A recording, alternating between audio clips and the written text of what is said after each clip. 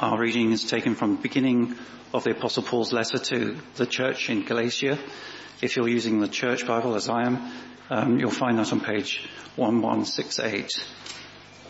And for the benefit of the recording, we're using the New International Version.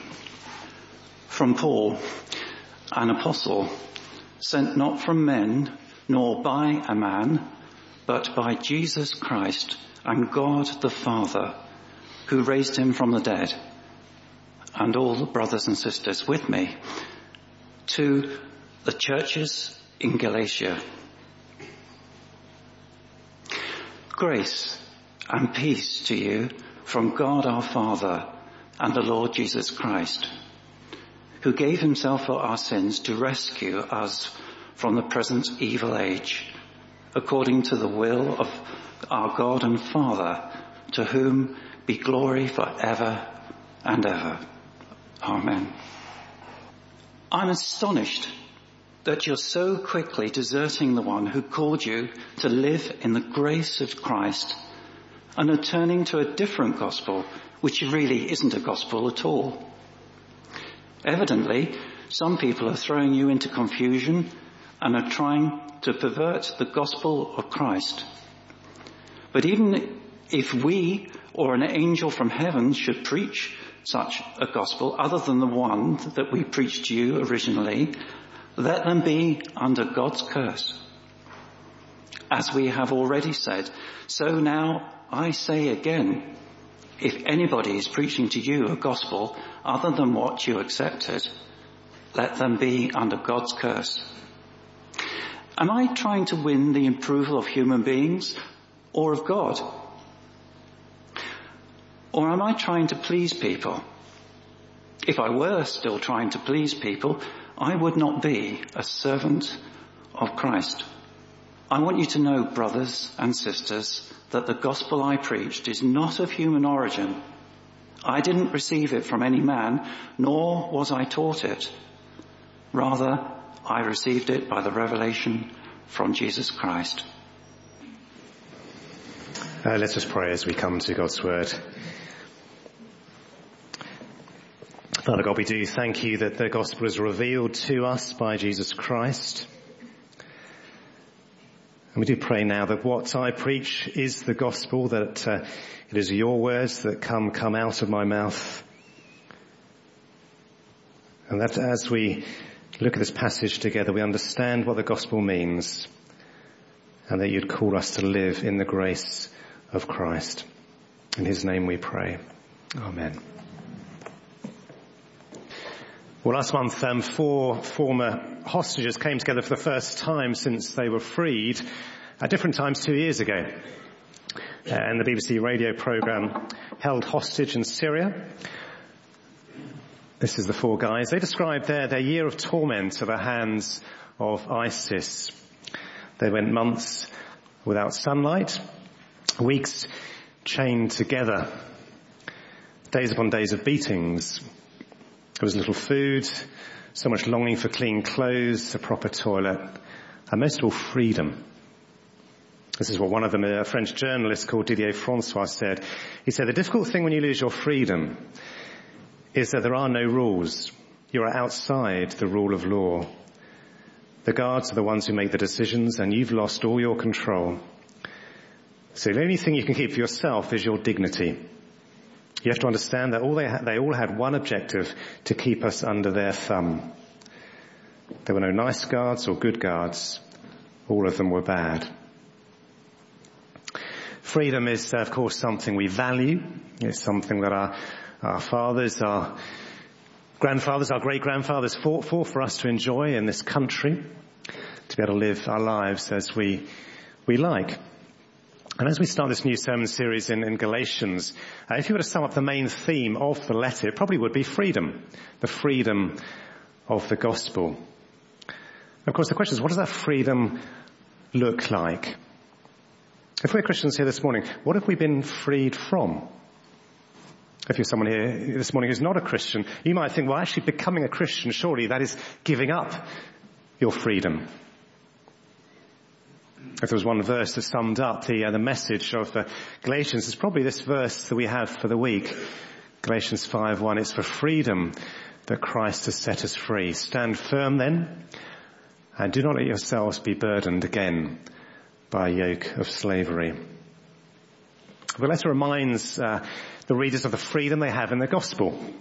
And it warns them about the risk of giving that up and returning to a life of slavery. If we've not experienced freedom in Christ, then we will in some way or another be slaves to something or someone else. We don't have complete freedom over our actions. There are things that we do that we wish we didn't do. There are things we don't do which we wish we had done. And that tension doesn't completely disappear as a Christian. But the freedom comes from being forgiven and the fact that sin has lost its power over us. Well, we'll keep coming back to that theme over the course of this series, but let's just look at the context in which this letter was written. It was written by the Apostle Paul around about 50 AD, so 15 to 20 years after the death of Christ. And Paul has spent much of that time travelling throughout the region, making his missionary journeys, proclaiming the gospel and planting churches wherever he went. If we look at this map, these are his missionary journeys. And Galatia, the churches in Galatia to which this letter is written, you'll find around this area here. So this is all modern day Turkey, if you want to try and put that in today's perspective. So those churches are the churches of Pisidian Antioch, Iconium, Lystra and Derbe, which we read about in Acts. This letter is quite different from other letters that Paul has written, if you've noticed just how that was read by Martin just now, because having dispensed with the greetings, Paul very quickly comes in with a rebuke in verse 6. And he says, I'm astonished that you are so quickly deserting the one who called you to live in the grace of Christ. He's critical of Christians who are either consciously or subconsciously turning their backs, not just on the gospel, but on Jesus himself. And he's critical of those who are leading these new believers astray. These false teachers were attacking the gospel and Paul's authority. And so the letter is a defense of the gospel. It's a defense of Paul's authority. And it's a reminder of the sufficiency of the gospel, that there is no need for anything else to be saved. And you may ask, well, how can I trust Paul? How do I know what Paul is saying is the gospel? If Jesus was saying it, yes, he's the Son of God, I accept that. Some of you may even have a Bible with Jesus' words in red to stand out. Nothing wrong with that, but somehow it almost elevates the words of Jesus above the other words of the Bible, as if they were somehow more authoritative. But of course the whole of the Bible is the Word of God. Paul, as he introduces himself at the beginning of this letter, has a unique divine authority as an apostle. Now that word apostle really just means somebody who's sent. But the original 12 apostles had a special authority. They were the ones who were personally chosen, who were called and commissioned by Jesus Christ, and they were authorized to teach in his name. There was no sort of apostolic succession, as some might think, but just an acceptance of the teaching of the apostles. So Paul was one of the apostles, as it says here, sent not from men, nor by man, but by Jesus Christ and God the Father. He's not been appointed by a group of men, such as the 12 apostles or the Church of Jerusalem. He hasn't got the required majority of 75% in a church members meeting to be an apostle. No, he's been called by God. And the words of Paul are therefore the words of God himself in this letter. So what's the first thing we learn about the gospel in the opening part of this letter? And by the way, if you're feeling a bit warm, you might want to open some windows if you're around there. I can feel it's getting a bit warm in here as the sun comes up. Well, the first point we learn is that the gospel is unique. The gospel is unique. And what is unique about the gospel is that it is all about grace. Have a look at verse 4 and 5 there. Grant brought this out earlier when he was talking to the children, because this is really the gospel in a nutshell. It's within a greeting, but within this greeting is the gospel. Grace and peace to you from God our Father and the Lord Jesus Christ, who gave himself for our sins to rescue us from the present evil age, according to the will of our God and Father, to whom be glory forever and ever. Amen. Now, if we just try and open these couple of verses up a little bit, because what we have here is an action, we have a purpose, we have a plan, and we have a result.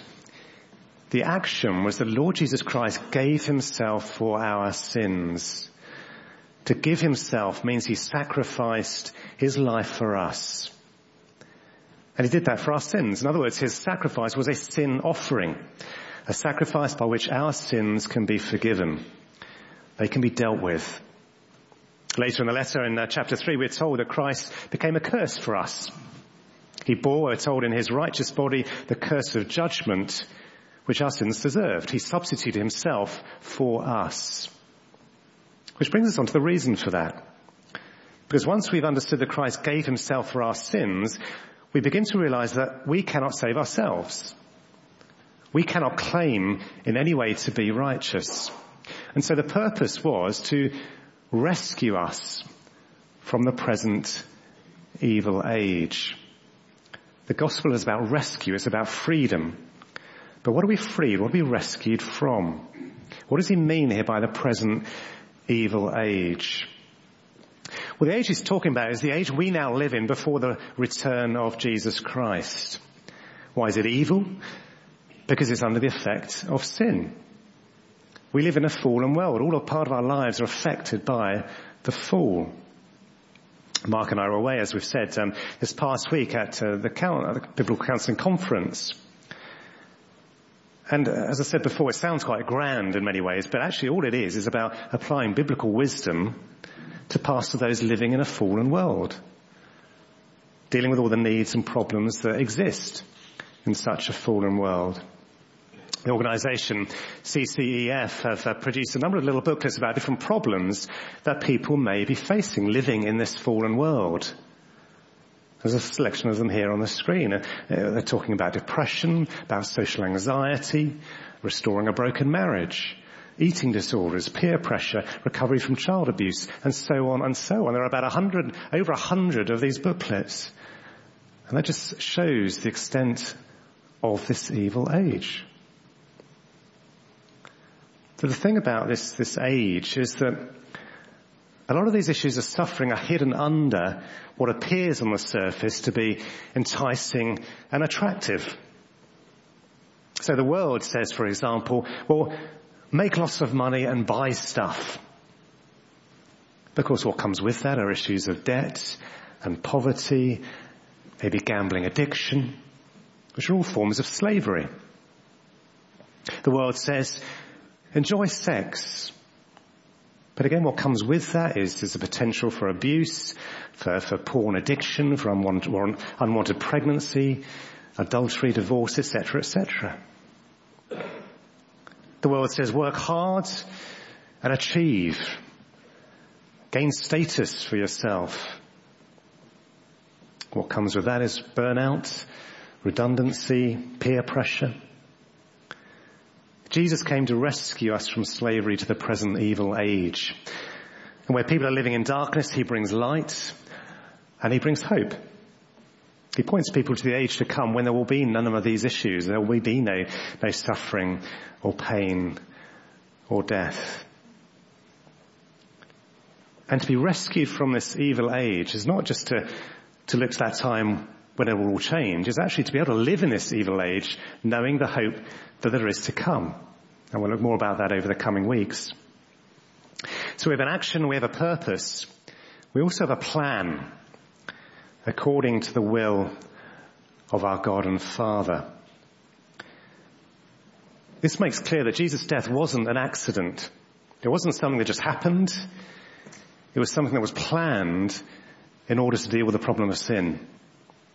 The gospel was the initiative here of the Father. It was he who sent the Son. It was he who had told in verse 1 who raised Jesus from the dead. And as he did that, he showed that he actually accepted the work of the Son as dealing with the problem of sin, as bringing peace between God and humankind.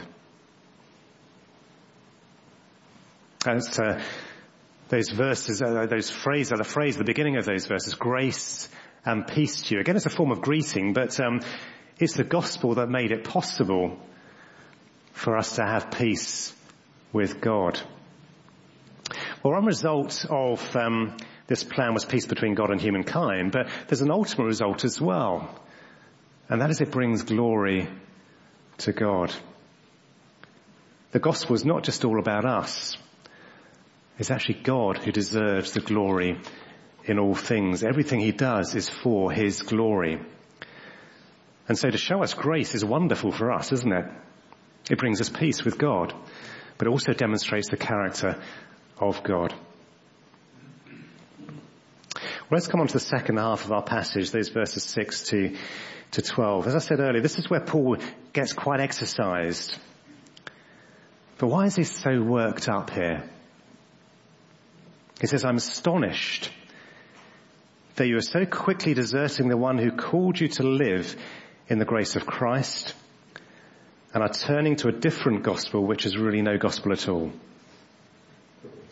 Now you may ask yourself, why is it that if you change the gospel, it becomes no gospel at all? Surely it's okay to tinker with it a little bit, to maybe interpret it in a slightly different way, have a slightly different understanding. After all, if we think of our dog, I haven't brought our dog into illustrations yet, so it's about time I did. Our dog Jasper, he's now 6 months old, enjoys chewing things. It's not often that this happens, but there happened to be an envelope with some £20 notes lying on the table. Jumped up, got hold of this envelope and began to chew it. Now by the time he'd finished, the face of the Queen, I'm sad to say, was a little bit disfigured. I'm sure she wouldn't have appreciated being given that as a birthday gift on her 90th birthday. And as we went to the bank and wondered what they would say about these disfigured £20 notes, they actually said, that's absolutely fine. Yes, Queen's face is a little bit disfigured, a little bit chewed up, the note, but we can accept it. It's recognisable. So why not the same with the gospel? Why can't we just change a little bit, chew it around a little bit? Well, the reason is because we are saved by grace alone. God called us, it says here, to live in the grace of Christ. We didn't call him. And that is the order of salvation. God accepts us despite our lack of anything good in us. And we follow him. If we have to do anything to be saved, then it's no longer grace. The particular thing that was being taught in Galatia at this time was that the new non-Jewish converts still had to keep some of the Jewish Old Testament law to be saved. Now that sort of teaching, Paul says, that perverts the gospel. It reverses the gospel. Because once you start to say, to be saved, I need the grace of Christ plus something else, then you make the whole gospel null and void. Tim Keller quotes the 16th century reformer Martin Luther in his commentary on Galatians. He says, there is no middle ground between Christian righteousness and works righteousness. In other words, earning our salvation. There is no other alternative to Christian righteousness but works righteousness. If you do not build your confidence on the work of Christ, you must build your confidence on your own work, and that will get you nowhere. Now you might think, well, what Paul is saying about the Old Testament law is actually not particularly relevant to us today anyway. I'm not tempted to go and get circumcised in order to become a Christian, so what is this really all about? But are there other teachings around today that may add to the gospel, which may take away from grace? Well, let's just look at some possibilities. Obeying the rules. Now, there will be some churches who are quite almost legalistic, who impose rules and regulations about what you can and can't do. There's probably not so many of these around today, but I'm sure some of you will have grown up in churches where you were told, actually, you can't go to the cinema. Maybe you can't go and listen to certain types of music. Maybe you can't dress in a certain way. Can't go into a pub. Now, these things may not be helpful for Christians to do. But when your identity as a Christian depends on whether or not you do these things, then it's no longer the gospel. Because God loved us when we were still sinners. Another one, level of commitment. There are quite subtle ways in which the gospel is perverted. Let's not assume these are quite outright and we can identify them quickly. Sometimes they're quite subtle. And again, the gospel can be presented in terms of, are we committed enough to be a Christian? I quite like the song, I Surrender All. I'm sure many of you know that old hymn. Because I want to surrender all for Jesus. We want to give up everything for Jesus as a Christian. But whether I surrender all, or 90% or 10%, doesn't determine or not whether I am saved. My salvation depends on if I've accepted that Christ died for my sins. As I then grow in my love for Jesus, I will become more committed to him. I will want to give him more and more of my life. My time, my money, my talents. Now, the danger of making our level of commitment or service to determine whether or not we are a Christian is what happens when we can't serve at all. When we're maybe no longer able to serve.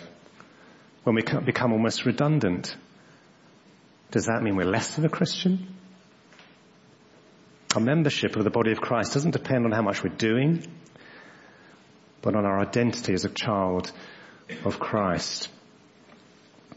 Another example of where the gospel can be a little bit distorted is this being good, where our salvation doesn't depend on what we believe, our faith in Jesus Christ, but on how loving and how good we are. It takes a verse from John 13, which is a great verse. By this, everyone will know that you are my disciples if you love one another.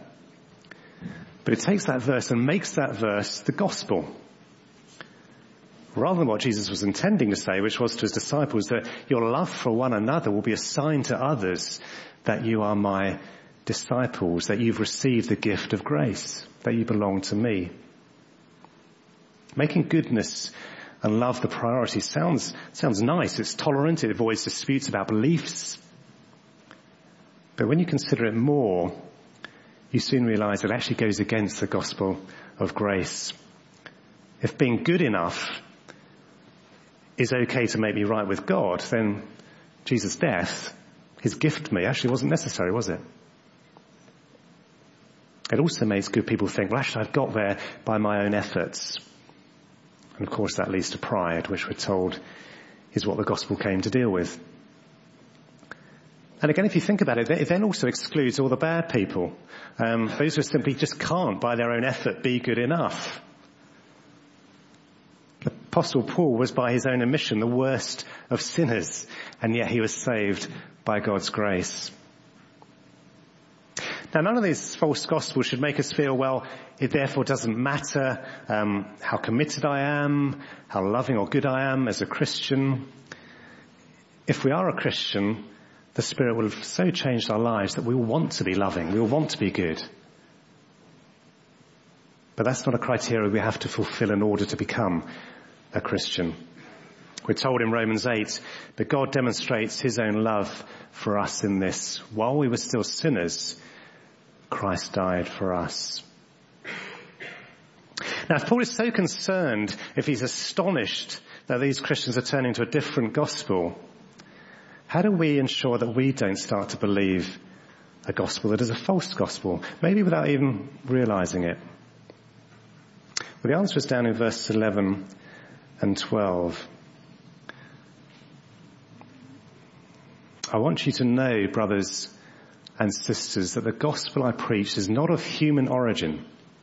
I did not receive it from any man, nor was I taught it. Rather, I received it by revelation from Jesus Christ. The gospel is not what we think is right.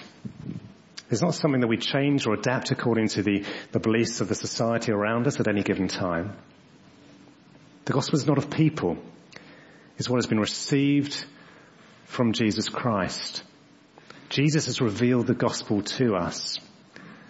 The trouble is we're told that the God of this world has blinded our eyes, so we can't see, we can't understand the gospel. And so we need the Spirit to open our eyes. Because Paul has received the gospel, he knows it is of God, he's quite clear here in his warning to those who are preaching a false gospel. He says, let them be accursed, he says. Let them be under God's curse. That is a strong warning. That's not the sort of language that's going to win him any friends, is it really? But as he says here, if I was still trying to please people, I would not be a servant of Christ. He's not worrying anymore about pleasing people. He's more concerned with pleasing Jesus and protecting Christians from being led astray from Jesus.